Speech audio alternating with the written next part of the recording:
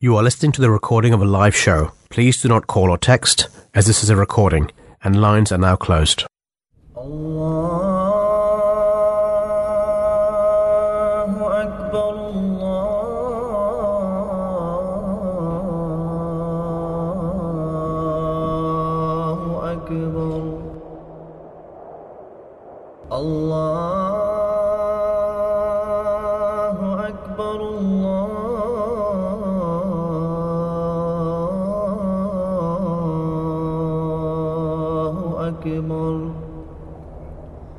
أشهد أن لا إله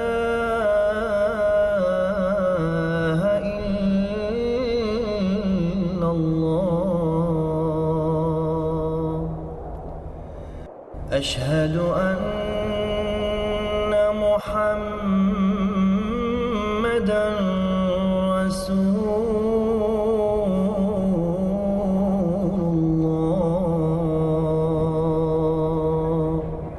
You're listening to the Voice of Islam Radio. Assalamu alaikum, may Allah be with you, and all the blessings are associated with God Almighty. To all of our listeners around the world and in the UK, Assalamu alaikum. Today is a Tuesday, and as always, it's myself and Zakaria who are with you on the Drive Time Show. Assalamu alaikum, Zakaria. Wa alaikum assalam wa rahmatullah. How are you? Oh, well, really good. Good. Actually, I was reflecting because I knew you were going to ask this question. Right? So I'm good, by the grace of God. But actually, listening to the news, I have been reflecting a lot on the increase in the prices of energy, and food bills are going up astronomical, and there is a catastrophe going on. So I have been reflecting on that quite a lot and seeing how we as a family can start preparing for all of this, and I imagine many people are. And I also think that people are extremely worried about the situation, and when you start thinking about the challenges ahead, people sometimes turn to like an escapism kind of route. Yeah. And thought about it more because the topic that we're discussing today is alcohol deaths, and it's on the rise. So I was wondering, as we go through the topic today, and we talk to our guests who we're going to be speaking to, Andrew Missell from Wales, who's the director at Alcohol Change UK, and we talk to Dr. Gillian, who's a PhD psychologist, and also understand these things when we talk to Justina Murray, who's the Chief Exec Officer for Scottish Families, and see how they reflect on it. So that's what I've been doing. It's just kind of how I've been reflecting on the week, besides, the normal day-to-day challenges. So anyway, what do you think? How's your week been? Yeah, it's been well. It's been well. It's a bit cooler. Like always, we discuss about the weather because we love the way the weather has changed. But the topic of today is a very important topic because when someone has been told that there is an option for you, right? So it's better not to do that. Okay. Then humans, it's a human instinct that, they will take the bad path. There will be some wise people who would say that, look, no, I think this is harmful for me, for my society, for my family, for, et cetera, et cetera. Yeah. And when it comes to, for example, the inflation or in future, there will be a lot of problems when people might not have their jobs, etc. There will be a lot of people, they might start drinking as well. But then what it does is it, destroys you from inside, your relationships with your loved ones, and also it could harm the others as well around you. But this is what we are basically going to discuss, in the first hour, as alcohol deaths. It's on its rise, and it's not, going to the decline. It's something which is a worrying thing. Yeah. What does Islam say about alcohol?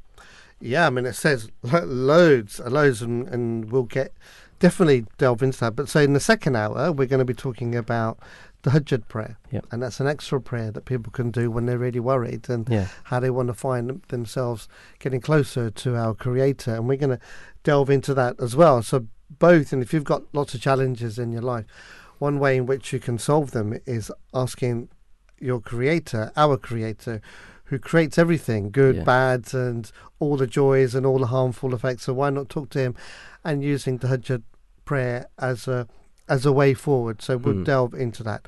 But as always, Zakaria, people can get in touch with us, can't they, on 0208 687 7878 and on our normal social platforms at Voice of Islam UK. And then, so if you do that, definitely we will do a shout out, bring you in, and just have a conversation with us. I'm sure there is something that would probably interest you, and we can talk to you live on air. So do that. So, or even send us a message. So, in terms of an introduction, then, Zakaria, for the first hour, before we speak to Andrew Missel very shortly, who's the director of Wales at Alcohol Change UK. I mean, sometimes technically people refer to alcohol as the chemical name as ethanol. Usually you get other connotations like booze, drink, intoxication, what's my drug sort of thing. Yeah. So there are lots of names, but most people will refer to it as alcohol, and its technical name is ethanol. And it's like a psychoactive drug that is an active ingredient in drinks such as beer, wine, and distilled spirits, and they're kind of like the hardcore liquor. But it's been produced and it's been consumed by humans for its psychoactive effects. And it's been, and I didn't know this, that people have been doing it for over 10,000 years. Oh, that's So this is a long time. Yeah. And you're probably going to explain to us about 1400 years ago when Yeah. the Prophet Muhammad, may peace and blessings of Allah be upon him, said, right, stop it, no drinking. Yeah. And that's 1400 years ago. So Yeah. prior to that, 10,000 years, very common. it had pretty become integral to people's life, society, and how all of that, and how it became very acceptable, how it became legal in most countries. All right, there are some countries where it's not legal, especially in many Muslim countries, but people still find a way around it, and they still have a drink in those countries as well. Yeah.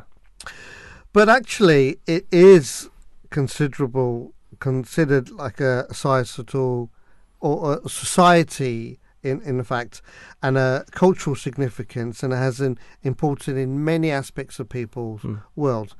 So, I mean, there are some massive statistics, right, about this. Yeah, I mean, the global alcoholic drink industry has actually exceeded $1 trillion, as in dollars, in 2018, treating illnesses and injuries caused by alcohol misuse, and it's costing the NHS up to £1.7 billion a year, right? Just to treat the alcoholic, people who are addicted to this, and who harm their body because of that, according to a report. And according to the World Health Organization, the harmful use of alcohol is a causal factor in more than 200 diseases and injury conditions. So more than 200 diseases can cause from alcohol, and including injuries as well. I mean, over 200 diseases. I mean, if you imagine how many different types of cancers there are, there are nearly about 200 different types of cancers, if not more or less, but they're around there as well. I mean, it's a very similar kind of condition, not saying that alcohol considerably is a direct link to cancer, but it shows you the number of conditions that are associated with drinking. Yeah. I mean, if you look worldwide, 3 million deaths every year, it's a result from harmful use of alcohol. And this represents 5.3% of all deaths. And 5.3 from all types of deaths, it's from alcohol, which is a huge number, actually. And overall, 5.1% of the global burden of disease and injury is attributable to alcohol as measured in disability-adjusted life years? Crikey, that's quite a lot. And let's just get into that in a short while. There was more on that, right? You were going to say. Yeah, I mean, if it's a huge number. If you look at the losses it's not something which is a loss of yourself, but then when someone uses it, because that certain person is intoxicated, not only loses he or herself their life, but also it could, have a lot of accidents as well, which kill other people as well, of course. Right. Okay. Well, let's get into that a little bit more detail. But let's bring on our first guest to the show, Andrew Missall. He's the director for Wales at Alcohol Change UK. And Andrew, thank you very much for joining us today. Really appreciate your time. Thank you for joining us at the Drive Time Show. No problem at all. No, it's always a pleasure. Ah, great. And could you tell us briefly and explain to our listeners about your charity, Alcohol Change UK? And obviously, we know the great work that you do and how it has helped people with alcohol-related addiction. Thank you. Yeah, so we try to look at alcohol issues across the board. I mean, obviously, there are lots of people who don't drink alcohol, but for those who do, we try to help people who are perhaps drinking a bit too much to cut back and to get control of their drinking with things like our Dry January campaign, which a lot of people will have heard about. A lot of people who do drink alcohol do their best to try and take the whole of January off, but the long-term benefit for that is that it helps a lot of people to drink more moderately during the year. We do try to raise awareness of some of the harms that alcohol can cause, which you've mentioned just now in your previous conversation. That's right, yeah. And we also try and support services to help people out of their alcohol problems. And we have, for example, a long-running project called the Blue Light Project, which is about working with the most chaotic drinkers, people whose lives have really become very difficult, and they're both experiencing and causing quite a lot of harm because of their very heavy drinking. So really, trying to sort of tackle these issues right across from perhaps the milder end right through to the very serious end of it. And have you found that during COVID, it kind of increased the number of people coming to your charity? Certainly, people are providing direct support for people with alcohol problems. A lot of them are saying they're seeing more people coming through. I mean, what we saw during the pandemic very broadly is the research indicated that probably around a third of people were just doing what they always did. Around a third of people were drinking less, which may be because people were worried about their health, and also because it was much harder to go out, to go to the pubs in particular.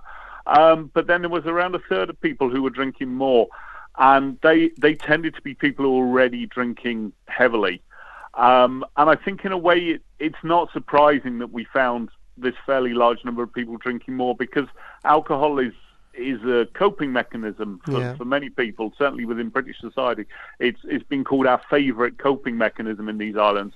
And it's not surprising a lot of people turn to alcohol to cope. And I think something I noticed as well, certainly in my neighbourhood, when I was chatting to friends and neighbours, there was this kind of feeling that all the rules of, life had been turned on its head and all the rules had gone out the window. So it's not surprising maybe that a lot of people thought, well, I'm not really going to worry too much about the normal sort of social rules about alcohol. Yeah. Yeah, very interesting, because they always talk about the 11sies, don't they? That's the time you go there. You've got a day, you turn up to work, 11sies, right, you're going to eat again before lunch. So there are these underwritten rules. So if you're working at home, right, so your 11sies can be whatever it wants to be, right? Exactly. That, and this is it. I think there was a lot of that. And I remember one of my neighbours saying he was quite surprised to see his parents drinking so early in the day, because he thought of them as quite sort of, moderate people. But as you say, the people maybe some people did start having start having a gin and tonic or a glass of wine at 11 o'clock in the morning because you kind of think, well, look, no one's looking. There you go. I can do this. I mean, once or twice it's probably not going to cause too much harm. Sure. But the problem then is if you start getting into a habit of doing it, obviously then that's when you start to experience the side effects, the adverse consequences. And I always say, when people ask me, well, what makes an alcohol problem? I always say it's when alcohol gets in the way of other things. It's when it's stopping someone from, say, taking care of their family, taking care of their friendships, and doing the things they need to do. When alcohol becomes more important than other things, that's kind of when it starts to become a problem, I think.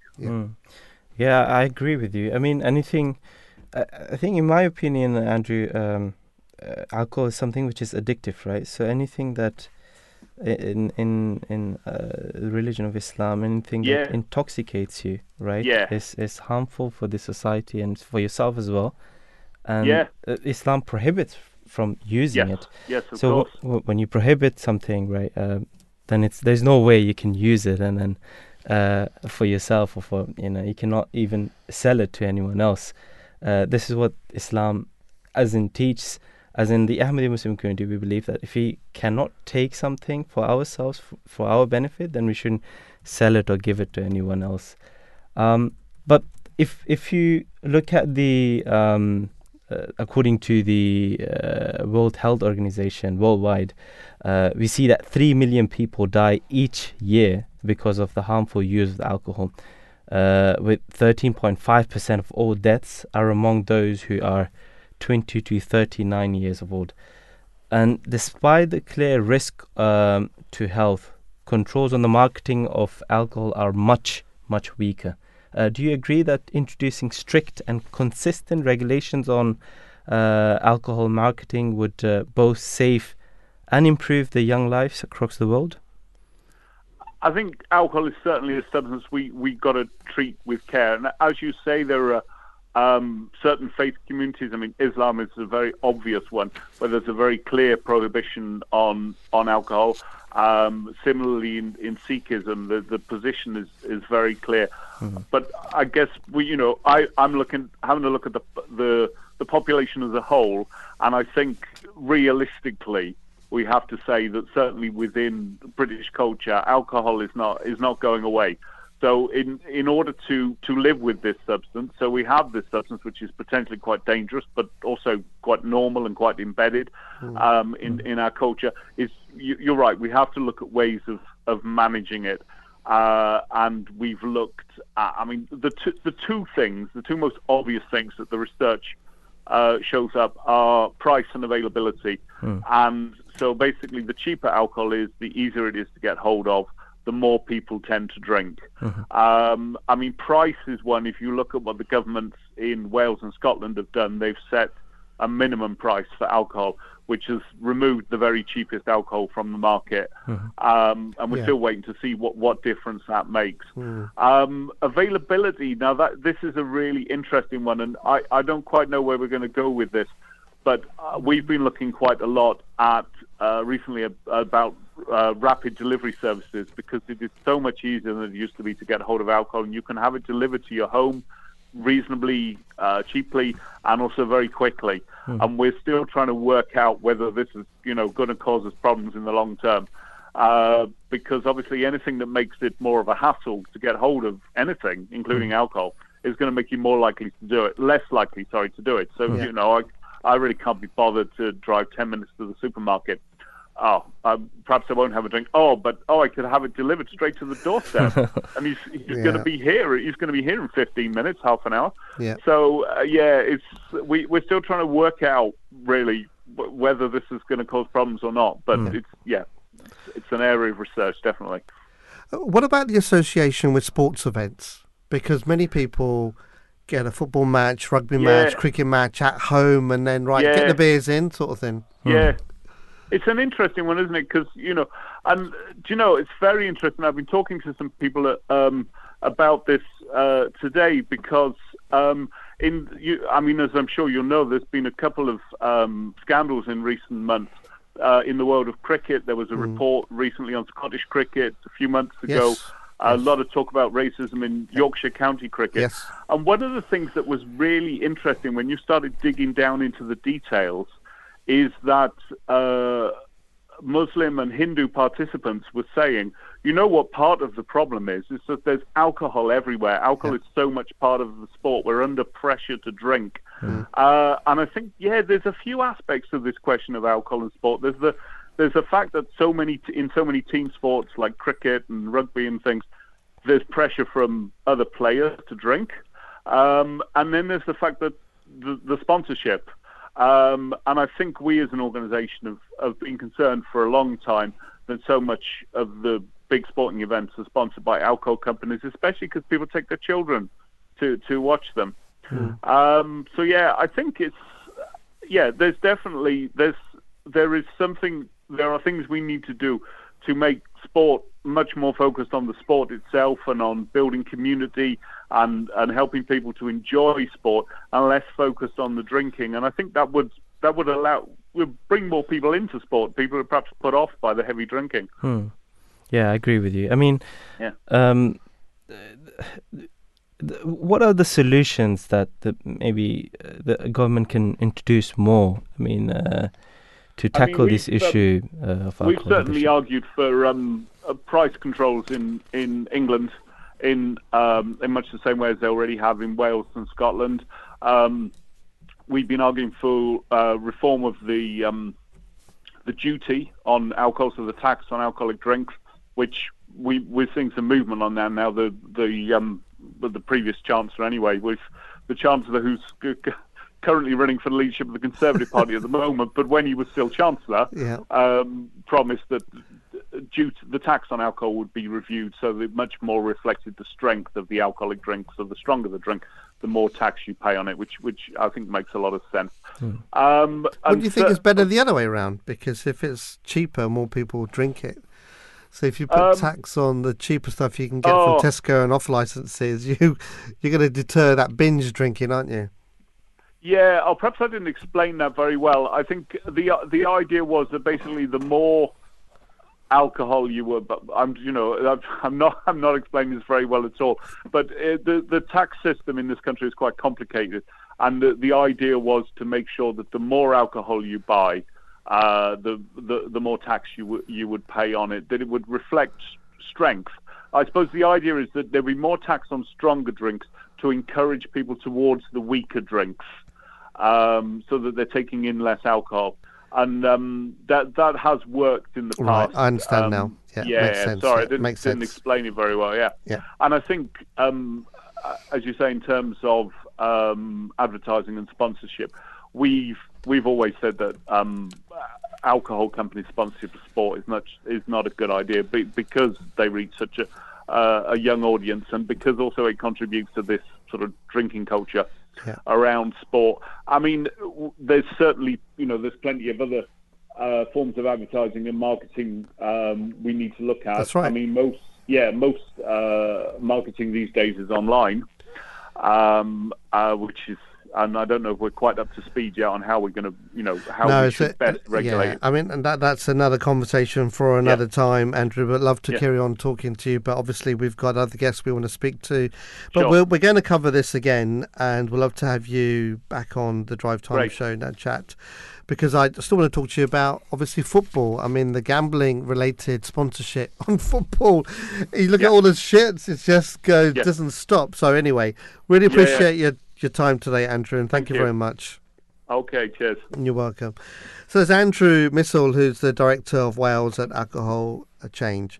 So, if you want to get in touch with us, remember you can call us on 0208 687 7878, and you can obviously, get to us on our social media channels, and the handle is always Voice of Islam UK. And if you want to specifically send us a message while we're on the Drive Time show, you can do it via at Drive Time, Voice of Islam Drive Time UK as well.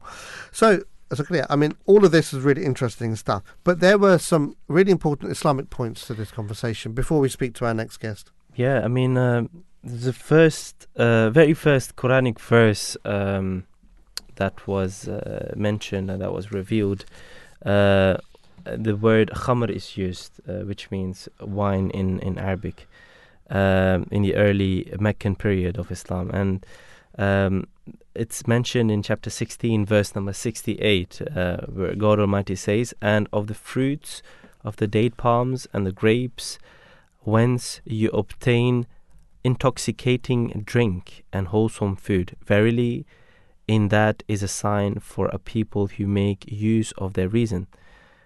Now, the wisdom in this Quranic revelation was to focus the attention of the Muslims towards intoxicating drinks, and to allow them to reflect on the issue themselves.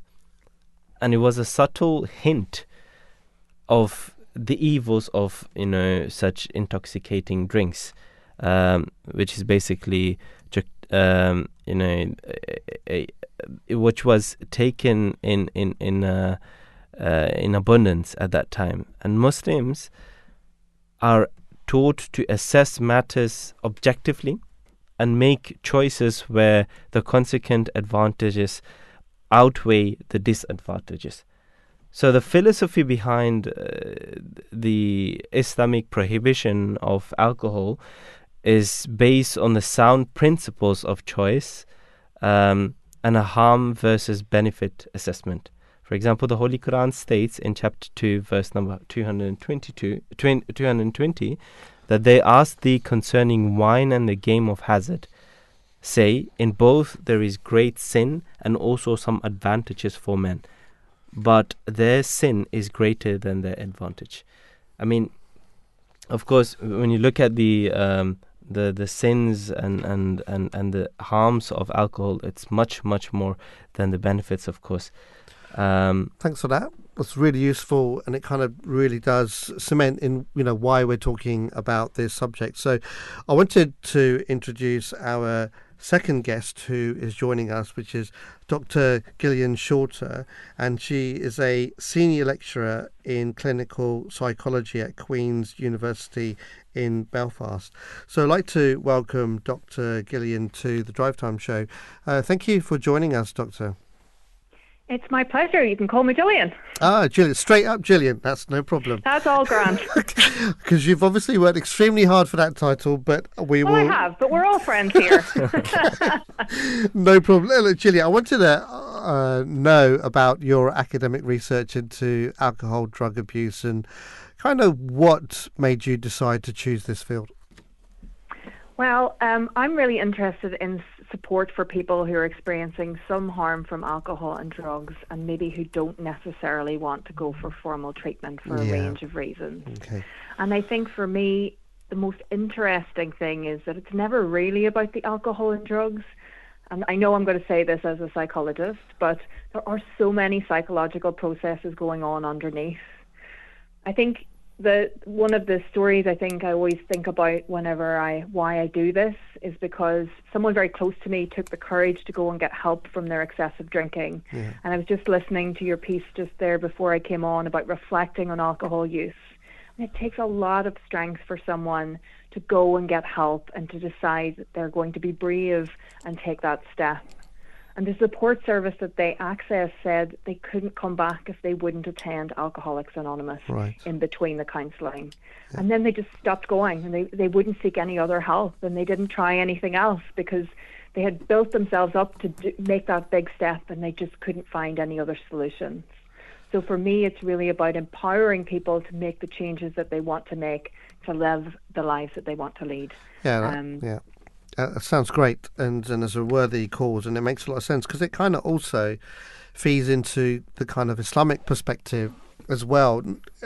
Obviously, it categorically says don't take anything that's intoxicating, so you can't perform your prayers properly. It has effects on the relationships, and obviously it allows you not to do and be in your senses, and it can create wider, bigger problems. So kind of delves into what your study is about as well, looking at the wider concepts of it's not just about being addicted to alcohol and how to stop it, it's the other related aspects to that as well, which is really interesting to us. Also, could you explain to our listeners which you have touched on already, about the physical and the psychological and the social harms to actually the individuals and society that are associated with alcohol consumption. Because obviously when we were talking to Andrew, we started touching on sports, touching on all the other wider issues of drinking at home during lockdown as well. And do you also agree to the harmful effects of alcohol that remain even if you consume it at small and moderate amounts as well? Because everyone talks about doing things in moderation, don't they? We certainly do, but unfortunately there isn't really a safe amount for use. Okay. We know that alcohol, I know some people enjoy a drink and that's okay, and there's no judgment here, certainly, but there's very few vitamins, minerals, there's no real nutrition there, they're pretty empty calories, and the evidence is just so stark there that there really isn't a safe amount for use. And the harms are pretty broad. The physical, there's over 200 diseases that are causally implicated. Heart disease, stroke, cancer, livers, obviously, an enormous one, but it makes so many other conditions worse, stomach problems, diabetes, so many different things. And you had mentioned psychological. Yes. That's my favorite topic. There you go. So we think it makes us more relaxed. We feel, and this is our GABA, sort of making us feel relaxed. It's dampening the activity in our brain. We get that nice sort of feeling to get started. But sometimes this can, in the long term, increase a feeling of unsettledness, low mood and depression, feeling just generally out of sorts, a little bit of anxiousness maybe sometimes. And it can help us develop alcohol-related conditions such as dependence or alcohol use disorder that we would see as diagnosed conditions. And the one thing we never seem to talk about very often is sleep. And we know sleep is so important for physical function, how we feel, our mood, how we interact with people. So as I mentioned before, that GABA is sort of that dampening activity. Our bodies are so clever. Everything is always about trying to get the balance. So we're constantly trying to sort of adjust our internal processes. So quite often people who maybe have had a few drinks might find that they're waking up around 3, 4 a.m. Right. And this is where our neurotransmitters are trying to balance themselves out. So what we see is a little spike in something called glutamate. And this is the kind of more excitatory kind of neurotransmitters that kind of wake us up. And we're going, what's going on here? And why can't I sleep? And quite often that can be the alcohol disrupting your sleep and your circadian rhythms, and that can be quite tricky. And I know you've covered quite a few of the bits around the social harm to individuals and society from your conversation with Andrew. Certainly families in that pandemic, we behave a little bit unpredictably sometimes with alcohol, can make our children and young people wonder what's going on. They're trying to make sense of the world. We can get into wee arguments with each other. Doesn't matter whether we're in relationships or not. It can change our behaviour in many ways. We can feel more aggressive. We can feel more relaxed. We can get ourselves into wee accidents. All sorts of things can happen. Well, unfortunately, and I know there has been a lot of talk about alcohol being really beneficial. If you enjoy a drink and it's not taking away from your life, then that's fine. But unfortunately, it's not really very healthy. I mean, everyone talks. I mean, when I don't drink, but wine, they have this thing called resveratrol in it, which is supposed to be good for the blood pressure. And they say that's why people in France have lower blood pressure, because they drink so much wine. But actually, through our conversation, that probably isn't necessarily true, I guess, then. Well, I think it's more, a lot of the studies that have looked at that, the effect have been in mice and rats. So we're looking sort of at animal models, and the amount that they would have to consume to get the benefits would be like quite considerable. And we don't want to encourage that just for the sake of some minor benefits in your blood pressure. There are other things you can do. And go and speak to your GP about that. It's very serious if you've got high blood pressure. And please don't be self-medicating with red wine. It's go and see your GP. They're wonderful, wonderful humans that don't get enough credit. Your GP is the one. I'm definitely sure that GP would recommend you something else than drinking wine. In your opinion, what could be the main reasons behind drinking culture of today's society? And as you know, that men are those who drink more. So what's the reason men get more into drinking than women? Another great question. There's so many different sort of things or different reasons why individuals might use. So it can be things like habit to cope with different things. Men particularly, I think, can feel the social pressure from their friends and often in men-only sort of friendship groups. There's marketing. I think marketing is one of those under sort of discussed elements, and I know you have talked about it before on your shows before in Drive Time.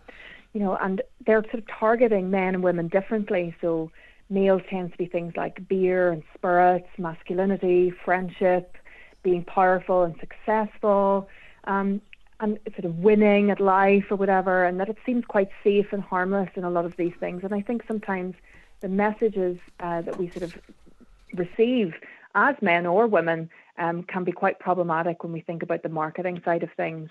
And I think, you know, when we, even with women as well, we have seen a sort of rise in marketing towards women about how women deserve to drink because they're trying to cope with the daily challenges of life and that they deserve this reward.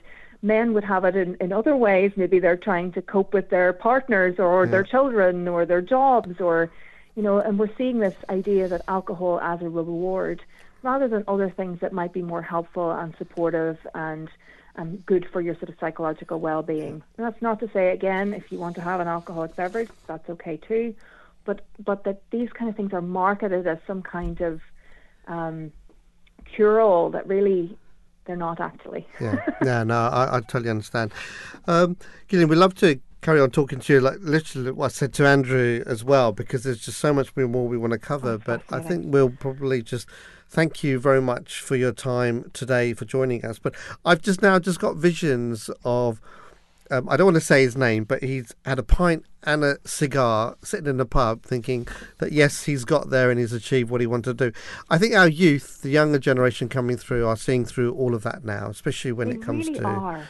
And I think there is a lot of hope, a lot of good positive vibes that are coming through with the work that you're doing, and your studies and research is really helping drive that change. You know, thank you very much for that. So that was Dr. Gillian Shorter, who is a senior lecturer in clinical psychology at Queen's University in Belfast. So I thought that was really interesting, really fascinating, how both our guests who study this subject, who kind of agree with the principles of what the Islamic point of view is. Exactly, yeah. I mean, there's you know, the Islamic teachings, according to the Quran, the Ahadith as well, it always go according to the science and the benefits of, you know, humanity. When you look at the life of the Holy Prophet sallallahu alaihi wasallam, peace be upon him as well, one of the sayings, the Holy Prophet, it's reported that he has said that every intoxicant is unlawful, and whatever causes intoxication in large amounts, a small amount of it is also unlawful. I mean, such a beautiful, you know, a saying that anything that intoxicates you, doesn't matter, and if you take it in a larger amount, it will harm you. Even taking it a little bit is unlawful, is prohibited. It's very interesting because we asked that question to Dr. Gillian, didn't we? And we said, how much is enough, whatever? And she said, well, there isn't, none of it. So it's exactly that point that you're mentioning. Exactly that point, yeah. I mean, very well.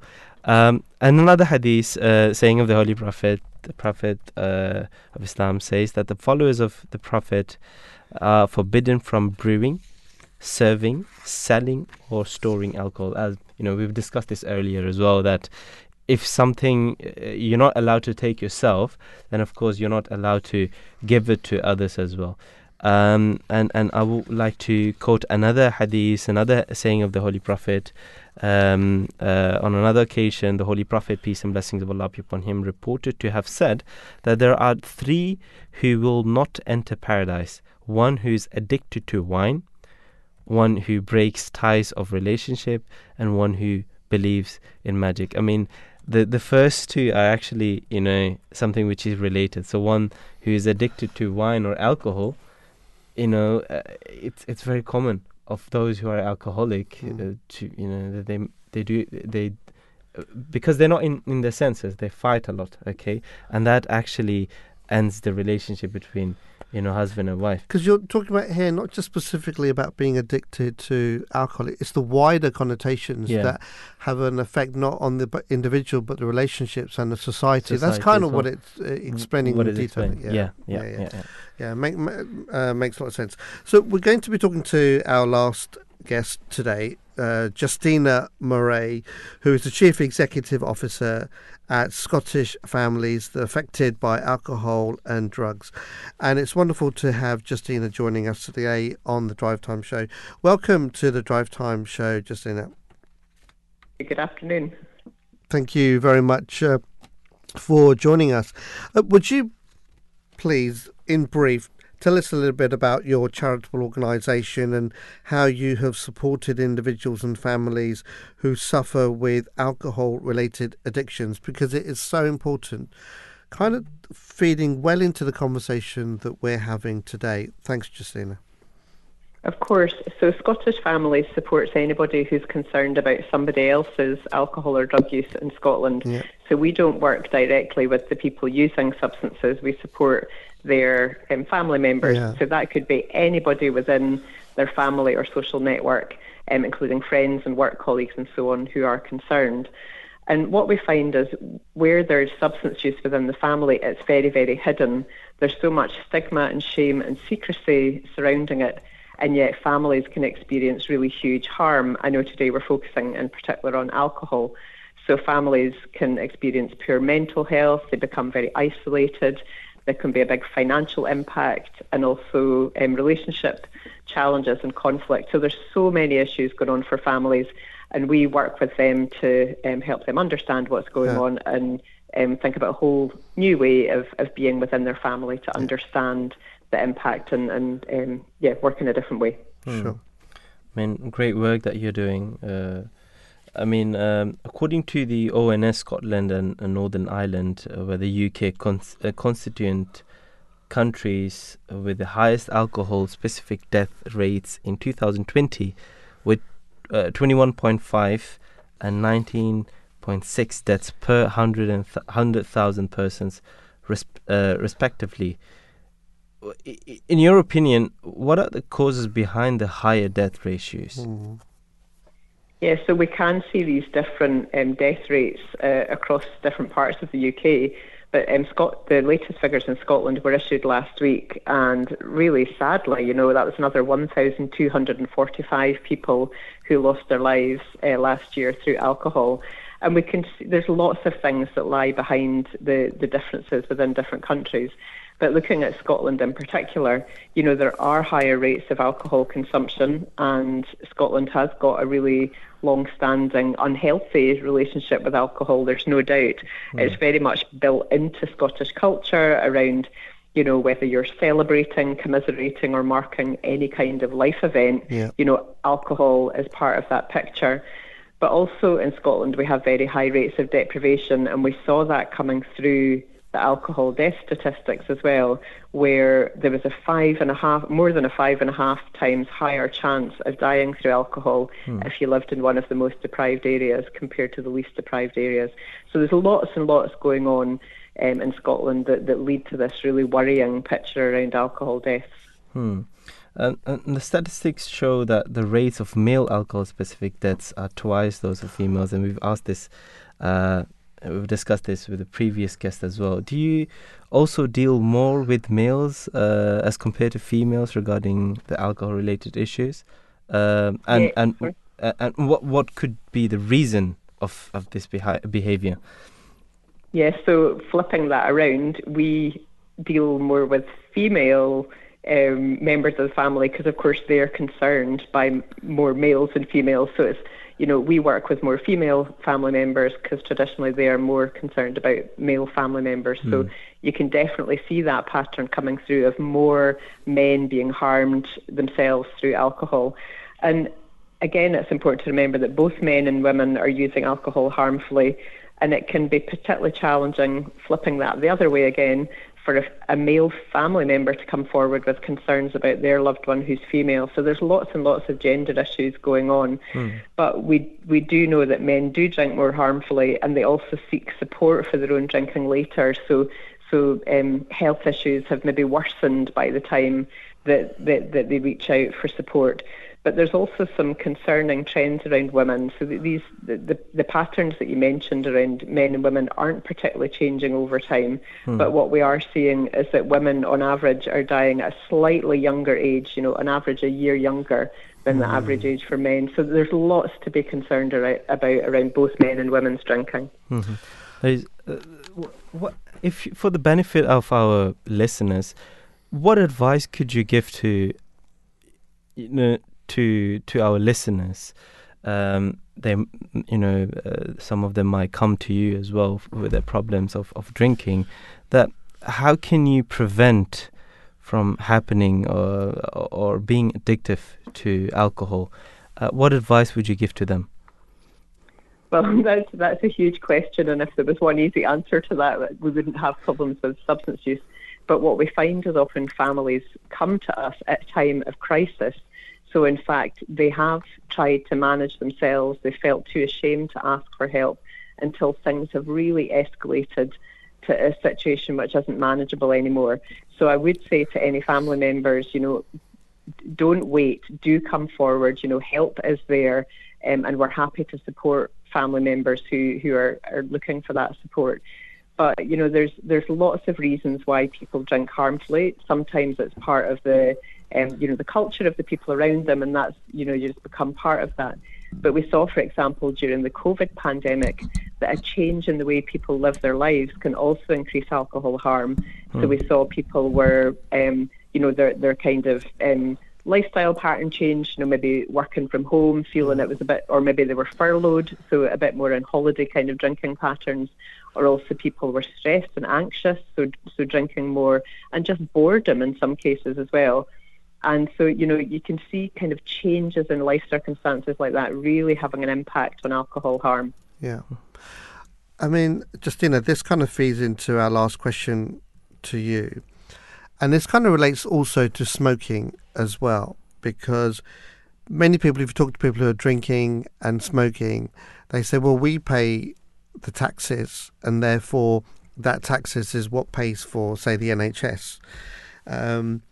But statistics are showing now that actually it's 3 times higher than what the excise duty is on alcohol. So, for example, this might be £20 billion in cost to the NHS for drinking-related situations, but actually the government or the excise duty is only £7 billion. So it kind of defeats that argument. Therefore, what would you say, or what could the government do to reduce the levels of this, because it is a massive problem? It's quite a spurious argument as well, isn't it, to say we should sell more alcohol to get more tax income to be able to help more people who are harmed through alcohol. It's a slightly odd argument. So as we can see from the alcohol death figures, the figures that were just published in Scotland are only people who've specifically died through things like alcoholic liver disease and so on. But, there's also accidents and violence and, lost days at work and so many different health issues. So the cost of alcohol to society is absolutely huge. Yeah. So in terms of reducing that harm, there's kind of a couple of things we want to look at. First of all, there's what's called the best buys in terms of alcohol harm. So we know that these things are evidence-based and they'll have a big impact. And that includes the price of alcohol and also its availability, the fact it's so easy to get alcohol all the time, and also marketing, not just obvious marketing around adverts, but also through social media and through the way that film and TV tell their stories. So price, availability and marketing are all really important to look at. But also we need to make sure when people do reach out for support that the right support is there. And I have to say, in Scotland just now, we do not have good enough alcohol treatment care and support when people are looking to reach out for help for the first time. Okay, 2 very fantastic examples. One that I hope the government, if you're listening, all the politicians out there, take heed of that, because it makes very sensible points there, and yet price availability, because we discussed it earlier, you can get alcohol delivered to your home on an app within seconds, and it's just there, rather than put your coat on, rainy weather, go to the superstore and go buy the alcohol. You can just, on a click of your phone, have it delivered to your home. So the availability and accessibility and the price is definitely two important factors. And that support, we know that the cuts in grants and to local authorities, to the NHS, it's just not working. So you're right. Well, Justina, thank you very much for your time today, and I really appreciate you answering our questions. And we wish you the best of luck with your charity, the work that you do in Scotland. Thank you very much. Thank you so much. Thank you. You're welcome. Secondly, that was Justina Murray. She's the Chief Executive Officer at Scottish Families Affected by Alcohol and Drugs. Again, the theme's the same, right? Yeah. It's this statistic that we gave earlier about people say that the taxes that we receive on the levy of alcohol, and obviously this would be cigarettes, and I guess at one point we might even have this on the drugs, which will become legal, and you can buy normally in High Street. The same argument will be applied to there, but the reality is the costs that are there are way higher, aren't they? Yeah, I mean the costs are way higher, but then people will always find ways to buy it if it's legal and if it's still available, of course. When you look at the Islamic point, Hazrat Abdullah ibn Abbas narrated that the Holy Prophet, peace and blessings of Allah be upon him, said, again, there is another hadith, emphasizing on all the quotes and the sayings of the Holy Prophet in regards to the alcohol, and he says that abstain from khamr. Khamr is alcohol, because it is the key source of all evils. I mean, if you think alcohol is used, at times when, for example, at pubs and other places. Yeah, as well. At funerals, birthdays, celebrations, weddings, you name it. Every celebration. Every celebration is being used, but then the like you said, the effects of it is evil. And you don't know what you're doing, but then afterwards you realize that you've done a huge mistake and you can't redo it, of course. Yeah. And this is why Islam literally prohibits. Can I ask, why do you refer to it as evil? Because it kind of feels like, is it evil? I'm having a good time. Explain to me why you use the word evil. Is this satanic? Is it evil?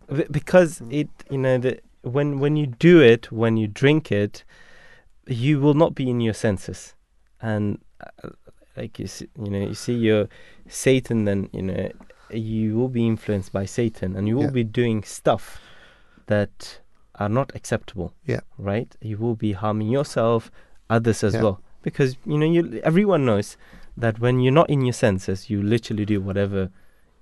And you don't remember it either. If you are properly intoxicated, you don't remember what you said or what you did. Yeah, exactly. So this is why it's it's called evil, right? You might think, okay, it's fun. I mean, you get drunk and all that. Okay, you get together with your friends, your family, but then a lot of things can happen. Yeah. I was speaking to one of my friends many years ago, and he was talking to his neighbor, and he was saying that the neighbor, he came up to him and he said that I made a huge mistake, right? So he drank, and with another neighbor, other friends, they were in a party, etc., and two friends, they were both married happily, they had kids, they had wives, and one person had a relationship with the other wife, right? And afterwards they came to know about this, right? Both of the families, they broke, Yeah. and the children. I mean, there's the future of the children. Yeah, is also- irreparable damage Yeah. in that respect. I mean, this is a Muslim friend is telling me that this happened to them. Yeah. I mean, but then if you still don't, this is something that this is what the Holy Prophet meant with evil, because you think, okay, it's just a party, you're drinking, Yeah. okay, there's no harm with it, but then the consequences of it is something which is evil, of course. I mean, it's very similar to what Hazrat Mirza Ghulam Ahmad, who is the promised Messiah and the founder of the Ahmadiyya Muslim community. I mean, he states that many times it happens that if a certain thing is not widespread enough, then its effects cannot be known. But we now know all the effects, and therefore it suggests there that it's so widespread. And then take, for instance, he says, the prevalence of alcohol nowadays in places like Europe. Yeah. If this prevalence did not occur, then how could its negative effects become manifest? Yeah. From which the world today seeks refuge, like in your example with your friend as well. And by its prevalence, the beauty of Islam and the Messenger, may peace and blessings of Allah be upon him, the Holy Prophet Muhammad, he mentioned that Islam, who stops this vice and deems it unlawful. And that's also written in the Mulfazat Volume 3, and that's page 405, and it's on the volume London 1984. So the Mulfazats are the words of the promised Messiah, Yep. which people can read, and you read it many times.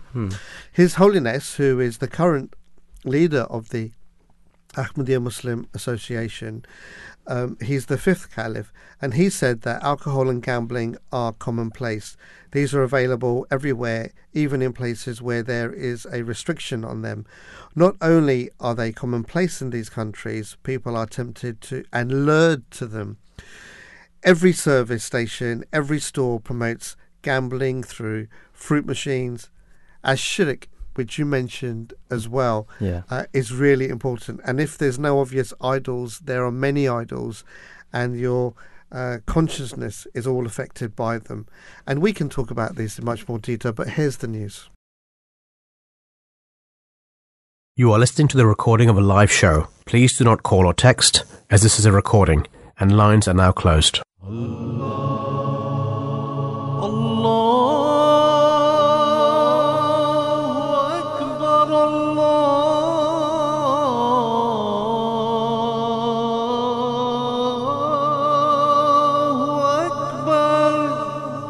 You're listening to the Voice of Islam Radio, broadcasting on DAB and via the internet 24 hours a day.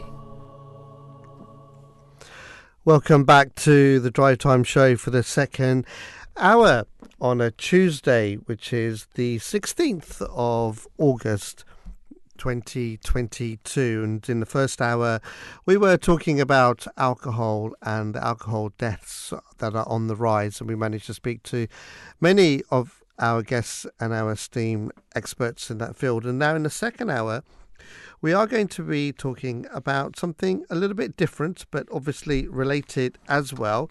And we're going to be talking about the Hajjat. The Hajjat, it's actually a voluntary prayer within Islam. And as per the Arabic language, it means to cast away sleep and then stand up. And when you mean by stand up, you mean stand up to pray. And Juhad means to struggle, signifying the struggle of getting up after sleep. So we're going to delve into that a lot more detail, and we'll talk about a lot more with our guests. But I wanted to just remind our listeners that, you can get in touch with us on 0208 687 7878 and get in touch with us on the normal social media handles. That's at Voice of Islam UK. So, and if you want to send us a message, send us an email, you can do that around the world. So, Zakaria, this is a really interesting subject for me as well. It's always good to get a reminder when we talk about these type of subjects. Yeah. Because people, they do their prayers, but they don't always sometimes go to the mosque. Yeah. Where mosque is very important for someone to go to the mosque. Of course. And then when you do the extra prayer like the Hajjat, then people need to be reminded sometimes. People do have it as a habit. Yeah. But having these discussions and understanding it kind of reiterates this idea, and people are able to reflect. So these type of subjects, when we talk about them on Voice of Islam radio, especially on drive time, it gives us an opportunity to remember why it's so important that we do tahajjud. Yeah. So just obviously the word tahajjud, it's a voluntary prayer, an Arabic word, but it means to cast away sleep and then stand up to pray. When it means cast away sleep, is it because there's a certain time when you actually read this prayer? Yeah, I mean the start of a tahajjud is basically for those who are not familiar to the prayers in Islam. There are 5 compulsory prayers. So those 5 prayers you cannot miss. So to make it even easier for people to do, sometimes if you're at work and there is no facility to pray, you can even combine 2 prayers together. But then in total you have to pray 5 prayers. Yes. And apart from that, and that's compulsory, and the tahajjud prayer is a voluntary prayer that you do in order to become even closer to God Almighty. And this starts from so when you sleep, after the 5th prayer, and when you wake up, whenever you wake up at 1 o'clock, 2 o'clock, 3 o'clock, whenever, but it starts then, and then it finishes just before the first prayer of the day. So that's called the Fajr prayer. And the Fajr prayer starts roughly 70 to 90 minutes before the sunrise. And this is how we know that, if we have to pray tahajjud, then we have to wake up even before that time, basically. So, they talk about having a good 8 hours sleep, or when you're growing, you have longer hours sleep. Yep. But actually, if you went to sleep after your last prayer in the day, which is known as Isha prayer, and that is done after sunset. So now in the summer months, you're not doing that prayer till about 9 o'clock in the evening anyway, right? Obviously, in the winter month, it becomes much earlier. Yeah. And it's only just become less before 9 o'clock. Before, it was about 9:30 not so long ago. Yeah. So then you come home, you go from the mosque, you eat some food, and you go to sleep, and then you wake up. But by the time you have to wake up for tahajjud prayer, you haven't had the 8 hours sleep. No. But there are studies that are now suggesting that having that break for very many different reasons is kind of more healthier now, because science is kind of playing catch up again with what Islam teaches us. Yeah, exactly. Like you said, human being, usually youngsters as well, the younger you age, the more you need to sleep, of course. And 8 hours is something which is required for someone to sleep. But then they say that even 4 hours is enough, right? And the extra hours that you sleep is bonus. And if you sleep 6 hours, then it's sufficient in order to function your body normally. So 8 hours is a perfect timing. Basically, if you can sleep 8 hours, you won't be tired during the day. So according to the historian Roger Ekirch, many of our modern health problems have roots in the way we ignore the body's natural preference for broken sleep. His research found that before the discovery of artificial light, humans slept for a few hours before waking to engage in activities and then going back to sleep. So the human body, before our alarm clock, etc., they used to wake up, they used to do their essential works, and then they used to sleep. Right. So this is how we Muslims do as well. So we wake up for tahajjud, we pray the first prayer of the day, and then we sleep until whenever we have to wake up for our jobs and schools and etc.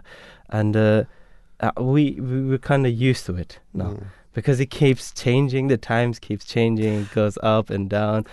I really like this concept of it changing all the time. Yeah, because you get to experience things. That if you lived in one part of the world and it was always the same, you lived here, you wouldn't understand, having longer, shorter days. Yeah. It's the same with when we fast. Yeah. Living here in this country, because it's based on a lunar month, for Mhm. example, you get to experience everything, Yeah. right? So it's the same thing here as well. I mean, one of the sayings of the promised Messiah, who is the founder of the Ahmadiyya Muslim community, he said that, it's a very profound kind of saying based on what we're talking about today. He said, if our entire lives are spent in worldly engagement, what will we have accumulated for the hereafter? Yeah. And make special effort to wake up for Tahajjud and offer it with favour and joy. I wanted to ask you about this question about joy. People say, well, I'm getting up, I'm breaking my sleep. Where would I get that joy from? And I've been playing a little bit devil's advocate, but Yeah. it's people listening in will say, well, I need my sleep. Yeah, why would I wake up so early? Yeah. I mean, So what does the Prophet Messiah mean when he talks about offer it with fervour, and joy? Therefore, there must be some enjoyment in it. yeah, definitely. I mean, as Muslims, right, those who pray 5 times daily and truly believe in God Almighty and try to find God, right? The way we find God is through prayers, right? Through prayers, we constantly pray, and He answers our prayers. He says, "Inni qareeb," I am close to you. Ud'uni inni qareeb. You pray to me, I'm close to you, and I will answer your prayers.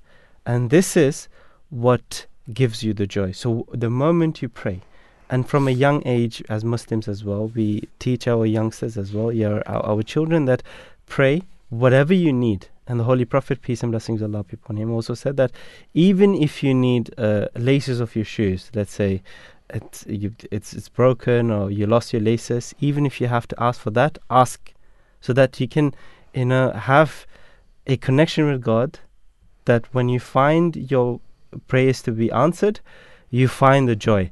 So the Tahajjud prayer is a prayer when is basically a prayer, or jahada means to strive, Yeah. to wake up at a unusual time to connect with your Creator. When you do that at the time when everyone is sleeping, right? Then at that moment you feel really, really close, because you feel like no one is there. It's only you and God Almighty. And when you feel the connection with prayer, this is what it means with you feeling the joy. And I can tell with my own experience, the days I pray Tahajjud, I feel extremely good. I feel like everything is going well, right? It's a natural thing. Yeah. The day I miss Tahajjud, I feel like, okay, there's something missing, right? And then with my own experience, with you as well, you definitely have experiences that when you prayed in those Tahajjud prayers or in these voluntary prayers, right? And you prayed for something, and God Almighty listened to your prayers, and you saw it happening as well. This is what when you feel so much happiness in yourself, that yes, there is someone who's listening to me. And I really love the way you explain that, because many people sometimes feel, well, God doesn't listen, He's not there.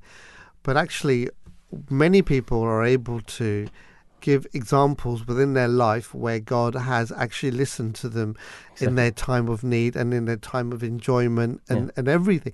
Good, bad, and the ugly, you name it. God is there listening and helping you. Yeah. It's really interesting also, based on what you said earlier, even after listening to the historian Roger Eckrich, where you mentioned earlier, but Dr. Tamara Gray, who's a founder of Rabata, it's an organisation that's dedicated to promoting kind of positive cultural change, who has written extensively on this sleep and prayer. Yeah. Right? It says that it is a time to examine our expectations of sleep as a source of energy. Right? So one thing I experience is, after I go back to sleep after my morning prayer, it's my most favourite, best sleep I ever have. Yes. Right? And you feel so much fresher. Yeah. And I don't know if you've experienced that yourself or not. I mean, I feel definitely fresher when I wake up after. So when I sleep, it does. I have struggled sleeping after Fajr, so it takes time, right? I can't sleep immediately. So slowly, when I sleep and when I wake up, I do definitely feel more fresher. Yeah. And it's really interesting because then the study then goes on to say Yeah. is that while there's no doubt that the human body needs sleep, which we all are understanding, we talk about this 8-hour sleep, but there's also no doubt that the human soul needs prayer to stay energized, healthy, Yeah. and hopeful. Yeah. That's the word hopeful, because we need a purpose in life, right? Exactly, yeah. And then when you have a connection that you're developing with God Almighty, it gives you a purpose and Yeah. you feel hopeful. And it's really interesting. And then it continues to reiterate that the importance of nurturing both body and the soul when it comes to rest and sleep. So when the soul and the body are exhausted, as they are for most people today, it can feel that like no amount of rest will ever be enough. It's really interesting, isn't it, that Yeah. you keep going, you want to work, you want to put maximum hours in 24 hours, but there's only physical 24 hours. Yeah. But what they're saying is that take time out, relax, and find relax and purpose in your prayers. Especially we're talking about Tahajjud prayer today. Yeah, I mean the prayers are actually also, you know, a break of your work you do. For example, when you constantly working and you're working hard, but then when you take your time out to pray, you feel like you've rested, and it doesn't take that long, you know. Fajr, Zohar, Asr, Maghrib, Isha, the 5 daily prayers. I mean, how much would it take? Like 10 minutes, 15 minutes?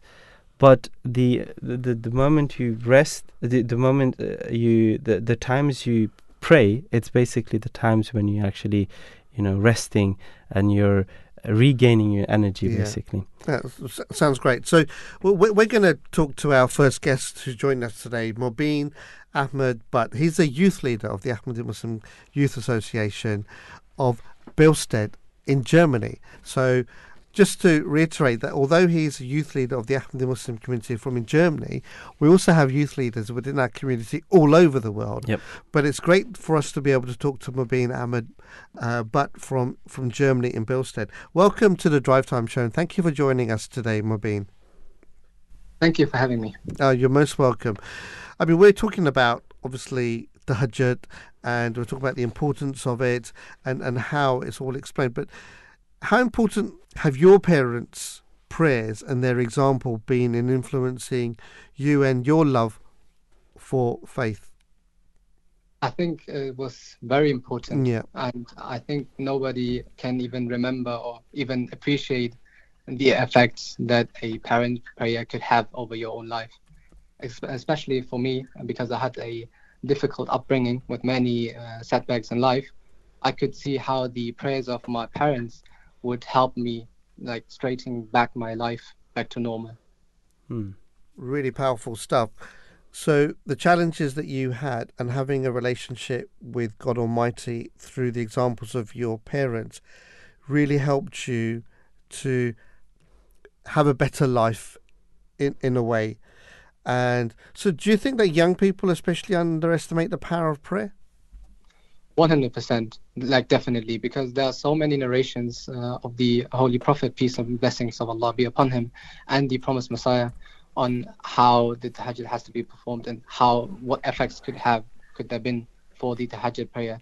I can remember one saying where it says that the prayer that is done in Tahajjud is just like an arrow that doesn't miss a shot, right? Remember that you could have everything you can want, and pray to your Lord and Creator directly at that time when nobody merely is remembering God because they're sleeping.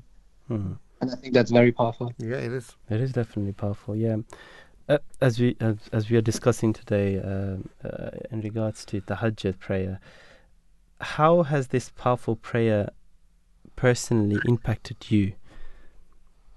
So especially in nowadays time where we have many crises in the world and we have chaos in the world, it gave me peace, it gave me solace I was looking for in the world, in accordance with one of Allah's names, which is As-Salam, the source of peace.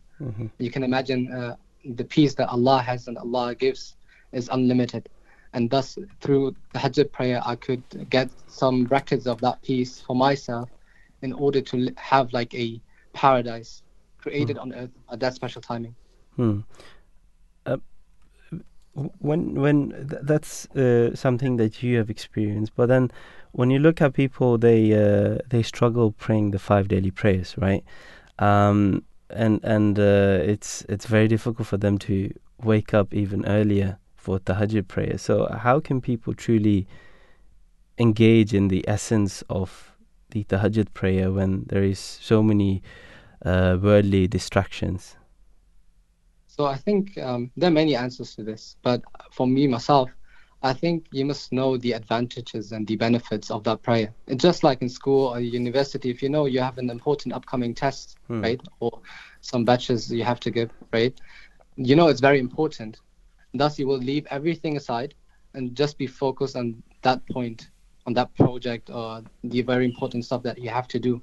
And if you truly know what the essence of the tahajjud prayer is, what it can bring or help to you, then you would leave everything aside and just be focused on tahajjud. You should ask God for God first. So if you want to perform the tahajjud prayer, you should make yourself ready. You should ask God to help you in order to have this pathway cleared up for you. I mean, ask God in the normal daily prayers, and then that may God enable us to pray this very important prayer, which is not compulsory, but then if this prayer, voluntary prayer, is prayed, it could be very powerful. And lastly, from my side, before I hand over to Hanif Sab, if he might have a few questions for you as well. The power of prayer is not necessarily getting what you want, but being content with what Allah wills for you. So how can young people especially understand this concept? So Allah the Almighty has stated in the 2nd chapter of the Holy Quran, in the verse of 217, He stated, but it may be that you dislike a thing while it is good for you, and it may be that you like a thing while it is bad for you. Allah knows all things and you know not. We need to be aware that we have limited control of our life. So we can't control everything. We can't control many things, actually. Thus, knowing after knowing this, right, the question is quite answered. Because then we ultimately know that God is in control over everything. It can be, for example, I'm going to school tomorrow or to university tomorrow, and then I'll have a car accident. I don't have control over this. Yeah. And just like in this example, we need to be sure, and we need to know that many things are not in our control. Thus, we need to be. Thus, it is the answer that we are content with the decision and the decree that Allah the Almighty has willed for us. Fantastic. I really appreciate your honesty and the way you have described your personal impact in your own life as well. Just before I let you go, I wanted to ask about this tahajjud prayer.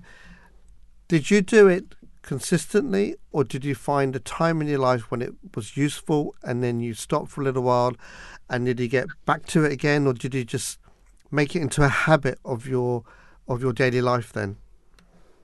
I'm not doing it like regularly. Yeah. It's like there are phases in my life where I'm doing it, and then there are phases where I'm just staying on the nawafil but not on the tahajjud. But even for those times where I'm focused on tahajjud, it gave me that comfort, that peace I was looking for. Fantastic. I mean, I think that would be applied to most people as well. You know, when you've got a difficult time in your life, you become focused, like you said, in your answers. I really appreciate that. Thank you very much, Mubin, for your time today, and the best of luck in everything you do in the future and the work that you do for the community as well. Thank you. Thank you. You as well. Thank you. Bye for now.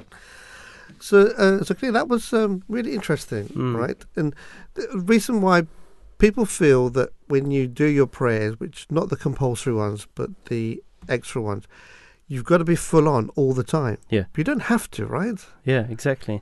I mean, with your daily works as well, when you don't put the extra effort to just do something extraordinary or out of the routine, then I don't think you can improve in whatever you're doing. So in order to be better in something, you have to take another way or find another way or do the extra struggle.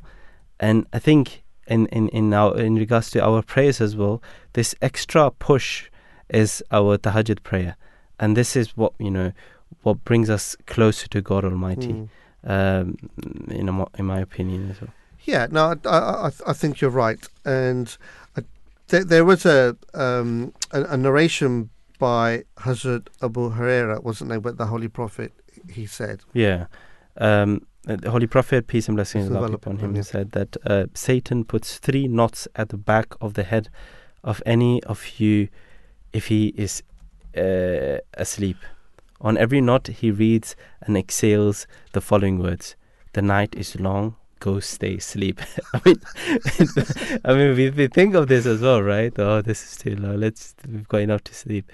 And then he says that when one wakes up and remembers Allah, 1 knot is undone. Yeah. And when one performs ablution, the 2nd knot is undone. So, ablution, we clean ourselves with water, and basically we're preparing physically for the prayer. And when one prays, the 3rd knot is undone, and one gets up energetic with a good heart in the morning. Otherwise, one gets up lazy and with a mischievous heart. So, I mean, very beautifully explained that all the 3 knots are open like this.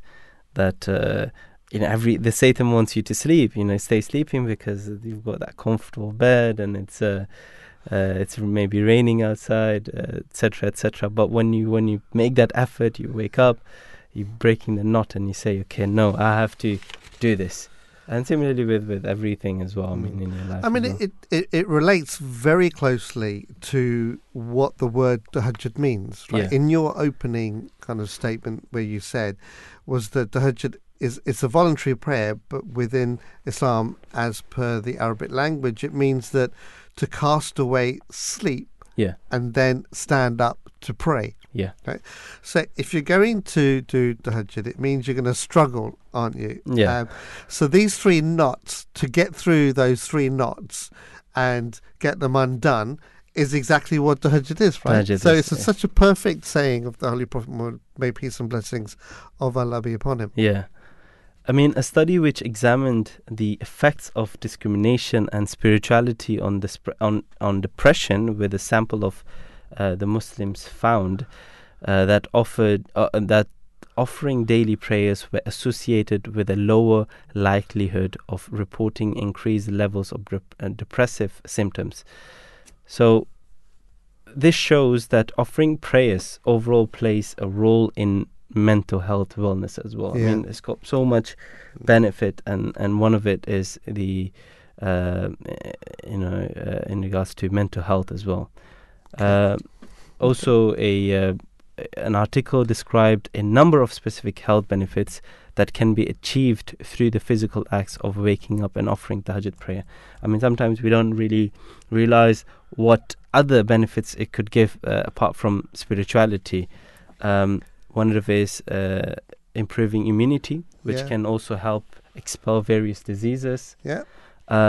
Improves blood circulation. So during our prayers, many of our limbs are used from the palms of our hands to our head, and these movements accelerate blood circulation. So your head is basically leveled with your leg. So this way, your blood circulation is even and goes everywhere. So it's I've thought about this quite a lot. Yeah.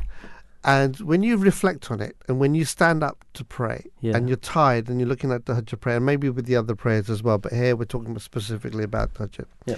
So you're standing, you're doing your prayer, and you're getting into the rhythm, and you're getting into your prayer. So you stand up, then you bow down. So the blood pressure that gets to your head is a bit more. Yeah. You're waking up a little bit more, and then you stand up. And then you go down, all the way down, and you put your head on the floor, where then the blood rushes straight to your brain. To your brain, yeah. And it wakes you up and makes you more in tune. Yep. So at that moment, when you're at the lowest and when you're asking for prayers from God, you're the most awake. So it's kind of getting yourself, you don't just suddenly wake up, roll out of bed and put your head on the ground, do you? Yeah. You don't. You go through a whole process Yeah. of waking yourself up, getting in the right frame of mind, and then when you need Allah's help the most, Yeah. you are at your most lowest position, That's the and you have the blood That's rushing the- to your brain, and you're most awake and most in tune. in tune. Yeah, Right. very interesting point that you Yeah. mentioned, that you are at that time your blood is flushing towards your the brain, and you're active at that time. And like you said, we've discussed this earlier as well, that Yeah. one of the first knot is when you wake up Yeah. and do the ablution. That prepares your body as well, right? With water. Another benefit of the Tahajjud prayer or prayer overall is lifting the both palms during the Tahajjud can open the lung cavities, and hence the blood flow to the lungs becomes more fluent. So when we start the prayer, we usually stand up and then raise our hand up, right? And then we fold our hands in front of our chest. So this is a movement that we do, and this is basically good for your lungs as well. Another benefit includes relaxing neck muscles, preventing back pain, and preventing stiffness in the lungs, in the leg as well. So your whole body is basically benefiting from the prayer. So many illnesses or problems you can get rid of if you pray on a regular basis. It's so interesting. We're going to play a pre-record next, but in relation to this and all the examples that you gave, there's a hadith of the Prophet Muhammad, may peace and blessings of Allah be upon him. He has said, I'll let you say the Arabic words because I'll probably say it wrong, but the English translation is that verily there is a cure in salat. Yeah, inna fi salati shifa. Shafa, right. So So there is shafa, there is a cure in salat, and you just described all these a load of examples there this as well. is scientifically proven, and all these benefits is only and only from prayers. Yeah, that's right. So we're going to play this pre-record. It's a really good interview that Imam Sheikh Sharjeel did with one of our guest, Farhan Iqbal Saab. He's an Ahmadi Muslim missionary from Canada, and it was kind of talking a lot about the really basic A to B kind of answers and questions about, does the Tahajjud need to be done in congregation? That's a question that gets asked quite a lot. It's really interesting to listen to.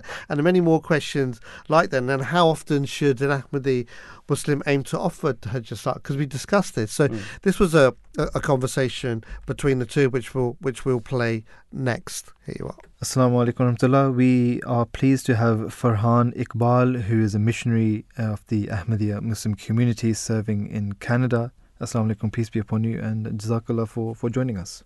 Wa alaikum assalam wa rahmatullah, and Jazakallah for having me. Jazakumullah.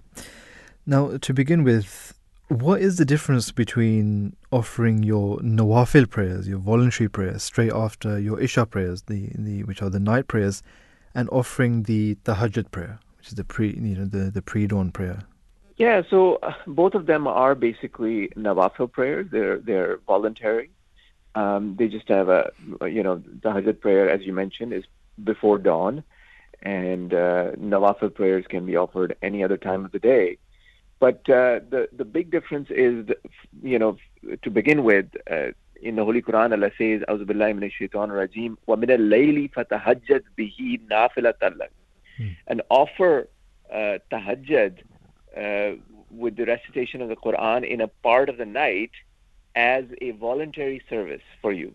So in other words, tahajjud is something that is specifically mentioned and encouraged in the Holy Quran, and that would obviously be one of the main and big differences.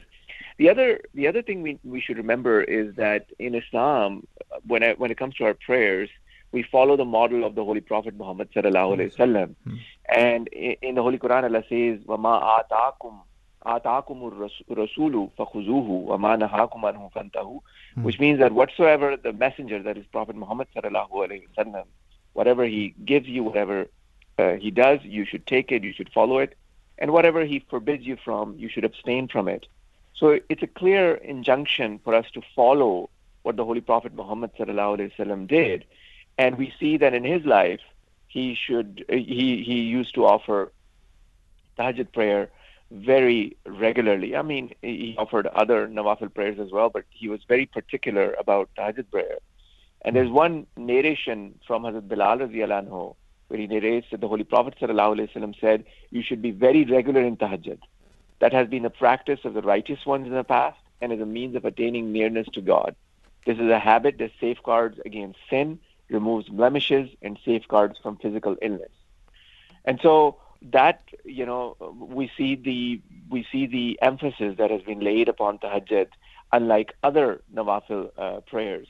And of course, the difference would be that we go to bed, we are expected to have some sleep and then wake up for tahajjud prayer. So the extra effort and the sacrifice of sleep that is involved makes this tahajjud prayer, the nafil prayer, which is offered in the morning, a lot more rewarding. Because we are making that special sacrifice, there is obviously greater reward in this prayer. Absolutely. Well, thank you for clarifying that as well. Talking about tahajjud prayer in particular, as we're talking about this on our show, prayers in Islam, which are the 5 obligatory prayers, they are normally done, or they are told to be done in congregation, particularly in the mosque. Now, what about the tahajjud prayers? Does that need a congregation as well? Can they be offered in congregation, or is it better to do it in person, or individually? Yeah, so with tahajjud prayer, it is possible to do both ways. I mean, if tahajjud prayer is offered in congregation, it would not be wrong. We have both practices from the practice of the Holy Prophet Muhammad sallallahu alaihi wasallam. For instance, there's one narration in Bukhari where it says that the Prophet sallallahu alaihi wasallam slept and then woke up in the morning, and there was this companion, a young boy at that time, who was with him, and he stood up by his side to offer the prayer, and the Prophet sallallahu alaihi wasallam even moved him towards his right side. So we have that example of the Holy Prophet sallallahu alaihi wasallam doing that in congregation. There are some other narrations about that as well, but the main way, the priority should be given to offering tahajjud individually, like on your own, instead of in congregation. And that was the practice of the Holy Prophet sallallahu alaihi wasallam for most of his life. So congregational tahajjud was an exception. It was not the rule. The rule was to offer the tahajjud prayer on your own, because you want that time to recite the Quran, to offer prayers in sajda. So you want that privacy in tahajjud prayer that you would not have if you were offering it in congregation, right? So in our Jamaat, we have the practice that on special occasions we do have tahajjud prayer. For instance, recently with the Jalsa Salana, we had the tahajjud prayer in the morning. Absolutely. We see that the tahajjud prayer is not, it's a voluntary prayer, as you mentioned, that it is a form of nawafil as well. The best form of nawafil, but it is a form of nawafil. Now, the nawafil are, as it says in its name, they're voluntary. They're done, out of compulsion. But what is the point then in praying in them? If the 5 daily prayers, if that is enough, then what is sort of are there more blessings in the tahajjud prayer? What's the reason behind that one? Well, a part of the answer I already gave with when we were talking earlier about the Prophet sallallahu alaihi wasallam doing this, and whatever we know about prayers comes to us from the Holy Prophet sallallahu alaihi wasallam. Yes. And because he offered these prayers regularly, and whatever he did, we try to follow him. In Islamic jurisprudence, we have categories of prayers. You have mentioned the prayers, the couple of categories already. There are the obligatory prayers, the farz prayers. Then there is the sunnah prayer, and then there's the nawafil. Among the nawafil or voluntary prayers, tahajjud has the highest position. It has the highest. It has the highest reward. There is a narration from Hazrat Abu Huraira radiyallahu anhu. He says, "Anna Rasulullah sallallahu alaihi wasallam qala yanzilu Rabbuna tabaraka wa ta'ala kulla laylatin ila as-sama'i ad-dunya hina yabqa thuluthul layl al-akhiru fayaqulu man yad'uni fa'astajibu lahu wa man yas'aluni fa'utiyahu wa man yastaghfiruni fa'aghfir lahu," which means that the Holy Prophet ﷺ said that, that our Lord, the blessed and exalted, descends every night to the lowest heaven when 1/3 of the latter part of the night is left, and says, who supplicates to me so that I may answer him? Who asks me so that I may give it to him? Who asks me for forgiveness so that I may forgive him? So it's a special time to be offering nafil prayer at that early part of the night, early part of the latter part of the night, just before dawn, because again, when we get up at that time, we are sacrificing sleep only so that we can offer a voluntary prayer. So we're putting a lot of effort, to get up and sacrificing our sleep to offer something that we are not even required to do. So obviously that kind of sacrifice, which is voluntary, would have a much greater reward as opposed to doing something which we are obligated to do, like the first prayer, which is the Fajr prayer, for instance. Because obligatory prayers are things that we are told that if you don't do it, it would be sinful, and there is an accountability for that. Exactly. But the Tahajjud prayer is something that we're doing on our own, right? Right, exactly. Beautifully put there.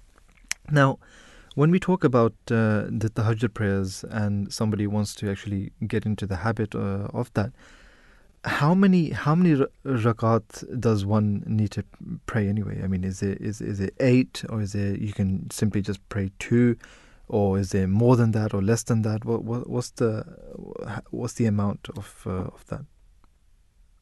We do have the example of the Holy Prophet ﷺ offering 8 rakat. That is one model to follow, and that is obviously a good standard or a good goal to try to achieve. There is a quotation of the promised Messiah, peace be upon him, a short quotation that I would like to share, where he explains this. So he says, our Jamaat should make it incumbent upon itself to offer tahajjud. Anyone who cannot do more should make at a minimum 2 rakat, because he will get an opportunity to make some supplications. Right. And then he says supplications made at this time have a very special characteristic because they are offered through pain and eagerness. So in other words, the habit is more important, trying to do it regularly is more important, and if you cannot do more, at least just 2 rakat you should try and offer at that time. Absolutely. Now, just before we let you go as well, how can someone who is wants to now get into the habit or build that habit, get into the routine of waking up for tahajjud on a regular basis, not just a one-off, not just during the month of Ramadan, but make that a part of his or her life? How can you do that? Because waking up for especially living in these sort of countries, I mean, specifically speaking about the UK, where the Fajr prayer, the morning prayer or the pre-dawn prayer is so early in the morning, how can we get into the habit of waking up for tahajjud even before that? Right. There's a wonderful book, Remembrance of Allah, by the second caliph of the Ahmadiyya Muslim community, Hazrat Mirza Bashiruddin Mahmud Ahmad, may Allah be pleased with him, where he has listed 13 ways to get up for tahajjud. This book is available for download on alislam.org. Just type in the search bar, Remembrance of Allah. Go to page 34 and you will see the methods listed. Just to give you a quick hint of what those methods are. Right. He talks about using an alarm clock, for instance, obviously, right? Yeah. And then he talks about, how it is a law of nature that everything reverts to its original state if similar circumstances reappear. And then he talks about how if you are offering zikr after Isha prayer, right, which is late into the night, the more zikr you perform, the earlier you will get up for zikr in the morning. So it will have this natural impact on your biological clock where you're offering zikr late in the evening, and then you get up early in the morning it's easier to get up early in the morning for the same zikr. Another example of a method he listed is to perform wuzu, ablution, before going to bed. So that cleanliness and that it puts you into that mode of being clean and being with ablution before you're going to bed. And that cleanliness, that spirituality helps you in the morning to get up earlier. So these are just quick, small habits that we can form that can help us get up for tahajjud more easily. So you can consult the book to read all the details. Absolutely. Well, thank you so much for joining us, Imam Farhan Iqbal, missionary of the Ahmadiyya Muslim community from serving in Canada. Jazakallah once again, and Assalamu alaikum warahmatullah. Peace be upon you. Thank you for having me. Wa alaikum assalam wa rahmatullah. So thank you for Imam Sheikh Sajil for doing that interview for us, and it was excellent to be able to listen to the words of Farhan Iqbal Saab, who is an Ahmadi Muslim missionary from Canada, and I'm sure, like me, you would have found very interesting answers to those very simple questions and understanding it in more detail. Yeah, very simple questions, but important questions to understand, not just for Muslims, but also for non-Muslims, why we offer this special prayer, and how it, brings us closer to God Almighty, and how our connection gets stronger as well with God Almighty. Now there are habits, of course, in anything that you do in your life. If you don't build the habit of doing it, then you can't do it, basically. For example, the habit of meditation or sports is a very good habit. And a lot of the famous people, I remember one of my friends, he had a book of very famous people, very successful people in their diaries, basically. And he literally found in everyone's diary that either they would have sports in the morning, very early in the morning, or they would have meditation. So they did that extra effort to wake up, to make themselves ready for that specific thing, so the rest of the day they can function properly. Or meditation is one of the things that a lot of people do. You might know a lot of people, they do it to be more focused in during the day, basically. Now, when it comes to the habits of tahajjud, how can we build the habit? There is a young boy who asked a question. This question was asked to His Holiness Hazrat Mirza Masroor Ahmed, the current Caliph of the Ahmadiyya Muslim community, may Allah be his helper, that how can one get used to offering tahajjud prayer? And His Holiness said that it is all dependent on one's willpower. He told the boy that he should try and wake up 30 minutes before he usually does for Fajr prayer. So the Fajr prayer is the first prayer of the day. So wake up 30 minutes earlier. And then Huzur said, when you become used to that time and offer 2 nawafil or 2 rakat of tahajjud, okay, so 2 rakat or 2 nawafil means, when we start our prayer, we start with standing, and we bow down, we come up again standing, we go down, we bow down, we go to our prostration, and we sit down, and then we finish our prayer. Right. So this is 2. So 2 rakat is 2 times standing and then bowing down and going down. So he says that offer 2 nawafil or 2 rakat of tahajjud. Then in this way you can adjust your time so that you can give more time to tahajjud prayer, but this is all dependent on your own willpower. So it depends on your willpower. If you really want to do it, you will actually wake up 30 minutes earlier, so you at least have time to pray these 2. So when you say that you really want to do it, what is it that's driving you? That, so if you were in problems or you needed help, needed some advice, that will give you the willpower, right? So if you really wanted something, so if it didn't affect you that much, in all honesty, you feel that, okay, well, maybe I don't need to get up for tahajjud. But if it's actually affecting you and you need help, that gives you the willpower to get up and do the extra prayers, right? Yeah.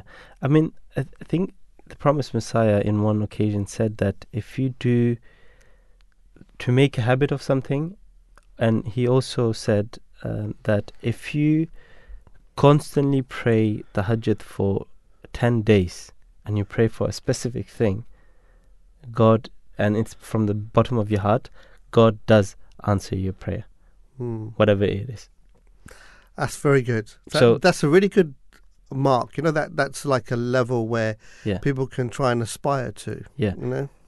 So this is basically, you know, you can challenge yourself. Let's pray and let's do this. And I've realized many people, they actually tried this 10-day. It could be 10 days or 40 days. 10 days or 40 days. 40 days, I know that the Holy Prophet, peace and blessings of Allah upon him, might have said this, that if you do this constantly for 40 days, your prayers will be accepted, whatever you pray. Yeah, so I've heard if you want to get rid of a bad habit, you've got to stop it for 40 days. 40 days, yeah. But I've heard that the Hajjat for 10 days. 10 days, yeah. But yeah, we can get that clarified. Yeah. But anyway, further to that, you were explaining something about the young boy. Yeah. So the Huzur said that, you know, it all depends on your willpower. If you have that willpower, you will be doing this, and you will wake up 30 minutes before. And when you have that habit and you keep on doing it, do it for 10 days, 30 days or 40 days constantly, you'll see that it automatically you wake up before the first prayer for Tahajjud prayer. And then there was a question that what prayer does His Holiness Hazrat Mirza Masroor Ahmad do when he makes Tahajjud, and in which order? And I think we've got a clip in that answer as well. So I'm just going to play that to our listeners. Beloved Hazur, my question is that when you offer Tahajjud prayers, what prayers do you make and in which order? You see, the Prophet Muhammad has said that I pray for myself, that Allah Ta'ala gives me the sound health so that I can try to get closer to Allah Ta'ala more than before. And then I pray for my community members, my friends, my children. So, in this way, you have to pray for yourself, for the mission of the Prophet Muhammad and the Holy Prophet ﷺ, to spread the message of Islam all across the world, and then for your siblings, for your parents, and later on for other people.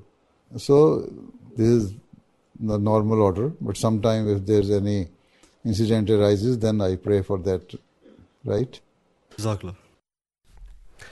So it's quite interesting in the way His Holiness does his prayers. In his own prayer, he's also asking, help me to get closer to God Almighty. Yeah. And he's our spiritual leader, the head of the worldwide Ahmadi Muslim community, which has got tens and millions of followers. Yeah. And in his prayer, he's praying so that he can, in his Tahajjud prayer, that he can get closer to God Almighty. And then he prays for his community and his friends and his family and loved one. Because we write to our beloved Khalifa all the time, requesting for prayers. And if you imagine all the requests he receives, he is doing it, right? He genuinely loves the community, and we're so fortunate to have a worldwide leader who loves his community, and we love him so much at the same time. Yeah, exactly. I mean, even the prophets or the closest saints or caliphs, right? They humble themselves in front of God Almighty, requesting the help of God to become closer. And this is one of the prayers one should do when they really want to connect with God Almighty and don't want to lose the connection with God Almighty. And this is something which is, you should do. And His Holiness also answered this question in a very beautiful way. Hazrat Mirza Bashiruddin Mahmud Ahmad, the second Khalifa of the Promised Messiah, wrote many ways in which one can awaken for Tahajjud. So this is also another way, ways to wake up for Tahajjud. And he says that one of these methods was to recite some zikr before falling asleep. Zikr is basically the remembrance of God Almighty. So you, in praise of God Almighty, you say words that praise God Almighty. And this will cause you to wake up again for zikr during the night. So this zikr is, of course, the remembrance of God Almighty. You wake up. So this, the zikr that you did, or the remembrance, the word that you uttered from your mouth whilst falling asleep, that will help you to wake up to wake up for the remembrance of God Almighty through tahajjud prayer, right? And the Holy Prophet, peace and blessings of Allah be upon him, used to perform zikr in the following manner before going to sleep. So he would recite Ayatul Kursi and the last 3 chapters of the Holy Quran. So this Ayatul Kursi is from the second chapter, 1 verse of the chapter, and then the last 3 chapters of the Holy Quran. Then he gently blew upon his hands and lightly passed them over his body 3 times. Then he would turn towards his right and say, O Allah, I put myself in your protection and turn my face towards you and assign all my affairs to you. With complete inclination and fear of you, there is no refuge or protection from you except towards yourself. Believe in your book which you have revealed and your prophet that you have sent. Fantastic. I mean, that is really good examples of, what we should do, examples, and how we should follow through with this. I think it's really powerful. I mean, I just by saying that the promised Messiah, he, in his instructions, he said that, and he's talking to the community here, he said our Jamaat should make it incumbent upon itself to offer tahajjud. Anyone who cannot do more should make it a minimum of 2 rakat, like you mentioned before, because he will still get the opportunity to make some supplications. And supplications made at this time have a very special characteristic because they are offered with true pain and eagerness. And until there is a special pain and heartfelt agony, how then can one wake up from comfortable sleep? To wake up at this time creates a heartfelt pain, which creates a condition of devotion and distress, which in turn becomes a means of acceptance of supplication. But someone who is lax in waking up obviously lacks in pain and anguish. But the one who wakes up, obviously there is pain that is waking him up. Again, that's sayings from the Mulfazat. So, ladies and gentlemen, thank you very much for listening to us, and thank you for our researchers who produced the 2 shows we spoke to, Durrus Amin Mirza and Ahmadul Bari Mahin. Thank you, and here's the news.